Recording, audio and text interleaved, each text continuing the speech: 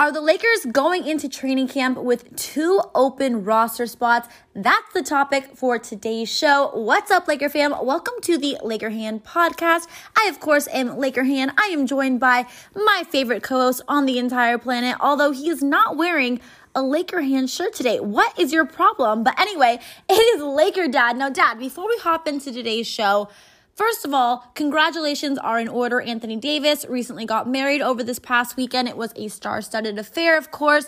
LeBron James was there. Russell Westbrook was there. Jared Dudley, Rob Pelinka, just to name a few. Dad, AD, married man now.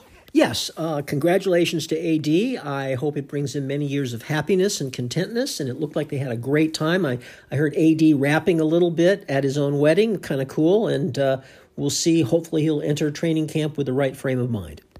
Yeah, I'm very happy for him. I was a little upset I wasn't invited, but you know what? I guess I can make an exception and forgive him. But let's move on to today's topic because this past summer, this whole offseason, we have heard so many names tied to the purple and gold. We've heard, Isaiah Thomas, Darren Collison as of recently. And, the Lakers right now, after trading Marc Gasol, have 2 open roster spots going into training camp. Training camp is now just about a week away from tomorrow. And it looks like they are going to be going into training camp with those 2 roster spots available, and they're not looking to fill them. Now, Dad, this is a little bit surprising because, again, Darren Collison, Isaiah Thomas, James Ennis III, so many guys have kind of been recently rumored to be potentially coming and taking one of those spots, but looks like they're going into training camp with both of them open. Yeah, Hannah, it is a bit of a surprise for Laker fans, but, I think by now we have to realize the Lakers are not going to sign any of those names that they've been tied to this summer. We can throw DeMarcus Cousins into the mix and others. It looks like they're going into training camp and they're going to give some young guys who they signed either to 2-way deals or Exhibit 10 deals, they're going to give somebody a chance to step up and make this roster, I think. Or, of course, as a fallback position, they might be waiting to see who gets cut from other teams shortly before the season starts in case there's someone there they want to pick up. But it looks like one or 2 of these players have a chance to make a contribution this year, Hannah. So I thought maybe we'd go through some of the names. Yeah, let's talk about some of these guys because, a few of them, when I've talked to my Laker fam, they've been very excited about the potential of one of these guys getting one of these spots. They feel like they're young, they have a lot of promise, and maybe the Lakers training staff feels that same way. But kind of frustrated as you get, you kind of want to see what they're going to do with these spots. I kind of am happy that the Lakers are really taking their time and they're not rushing and making any rash decisions. But let's talk about these 5 young guys who potentially could find their way onto the purple and gold. So, Dad, do you want to start off? Because you're really hot on a couple of these guys. Yeah, Hannah, well, let's start with the idea that, these guys had good, solid college careers. They're all, between 21 and 23 years old, so they've got at least 3 or 4 years of college under their belt. Each made a name for himself in college, and, some of them, they were rumored, were going to be drafted. They were going to be drafted, but some of them, it sounded like maybe they wanted to end up with the Lakers on a 2-way deal or something like that. So, let's start with the first name being Austin Reaves. Now, Austin Reaves went to college at Oklahoma, and this guy is rumored to be a really prolific scorer. He had some big scoring games in college. He's a 6'5" guy, more of a shooting guard, I suppose, than any other position. But, I was excited to see him in the Summer League. He had moments in the Summer League. In fact, all the guys we're going to talk about had moments. I didn't think anybody really, rushed to the surface or really make a name for himself in Summer League, maybe like Kyle Kuzma did a few years ago. But they all played pretty solid, and I think Austin Reaves is a guy who's, got some potential here. There are a lot of people excited about him. Yeah, I agree. The reason why I like Austin Reaves a lot is, again, because he is, and when he was in college, he was a really good scorer, and that's kind of what he's known for. Again, he is a shooting guard, which the Lakers are such a guard-heavy team. I don't know necessarily if they need another guard, but again, I'm all for bringing a guy who can be that knockdown three-point shooter. And, Austin Reaves is a really good shooter. So if the Lakers do decide to extend him an offer after, of course, if he blows everyone away in training camp, it's all going to come down to with all of these guys. If one of these guys blows, the coaching staff away, then they could definitely see a spot on this team. But I like Austin Reaves, again, just because he is such a good scorer. And, of course, the Lakers could use all the scorers as possible. Okay, Hannah, the next guy is another 6'5" guard, Joel Ayayi. Now, he's originally from France. He played for Gonzaga, which, as we know, is a major college program. And again, a lot of people are pretty high on this guy. You know, he does a lot of things well. He's had a good college career, and he's got some real supporters. Again, I saw in the summer league he had some moments. I wish he had maybe stepped up a little more consistently. But he had some good moments in summer league, and he's the other two-way player the Lakers signed. And, he's got some supporters among the fan base. Yeah, I'm curious to ask you this question. Between him and Austin Reeves, who do you think would be the better fit? I mean, obviously we haven't seen a ton, so it's really hard to kind of talk about this because, again, they both had flashes in summer league. No one really stood out that outstandingly to me, but they did have some flashes. Between these two guys, Dada, if you're Rob Pelinka, let's just say, and you got to pick, who would you go for?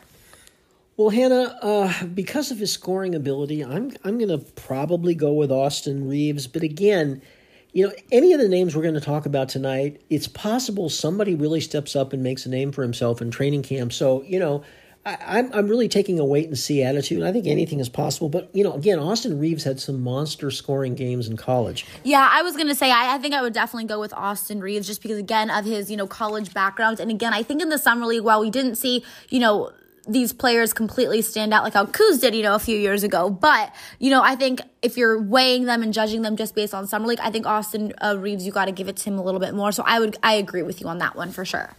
Hannah, let's talk about Mac McClung now, a 6'2 guard from Texas Tech. A lot of people excited about this guy. This guy reminds me of a smaller version of Alex Caruso a little bit in the sense that he doesn't necessarily have a lot of skills in terms of his scoring ability, but he's one of these hustle guys, really emotional player, does a lot of the small things, and just is one of these guys that really excites the fan base. And so, again, like the others in Summer League, he had his moments. He had some good moments, but what do you think? Yeah, he's the guy that whenever I've asked my Laker fam on Twitter, or even gone out when I do my YouTube videos and interview fans out on the streets, everyone's really excited about this guy. And for the exact reason that you just said, Dad, that they all say he reminds them of a little bit of a smaller Alex Caruso. We all know Alex Caruso, fan favorite. Unfortunately, had to be traded this or went to a different team this offseason. But I think this is the guy that a lot of Laker fans feel could potentially get one of these roster spots and really want him to get one of these roster spots. Hannah, I don't know. I think the biggest problem is that he's only 6'2", and he doesn't really have the point guard skills. He's not really a shooter to be a shooting guard, so I'm not sure how he's going to fit in, but he certainly has a lot of supporters. The next guy is Chaundee Brown. Now, he's a 6'5" guy from Michigan. He was the sixth man for Michigan last year. Had some big moments for the Michigan team that had a very good season, had some big scoring moments. He's a good player. He's a good shooter, shot 42% from three-point range last season at Michigan. And he had some moments also in the summer league. So he's in the mix as well. He's got an Exhibit 10 contract. Yeah, that 42% from three is what really stands out for me because obviously this Lakers team is built around, obviously LeBron, AD, Russ, and then a bunch of three-point shooters. So if he gets into training camp and he's hitting that three-point shot consistently, I could definitely see the Lakers keeping a close eye on him.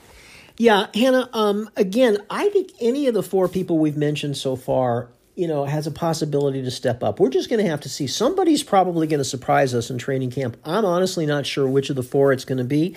But now that leads us to the last Exhibit 10 player who the Lakers just signed this past week. Kind of a surprising move. And he's the only forward on the list, which is, of course, what we seem to need. The other guys are all guards. And this is Cam Oliver. Now, Cam Oliver played for the Houston Rockets in a handful of games last year, and this is probably why the Lakers signed him.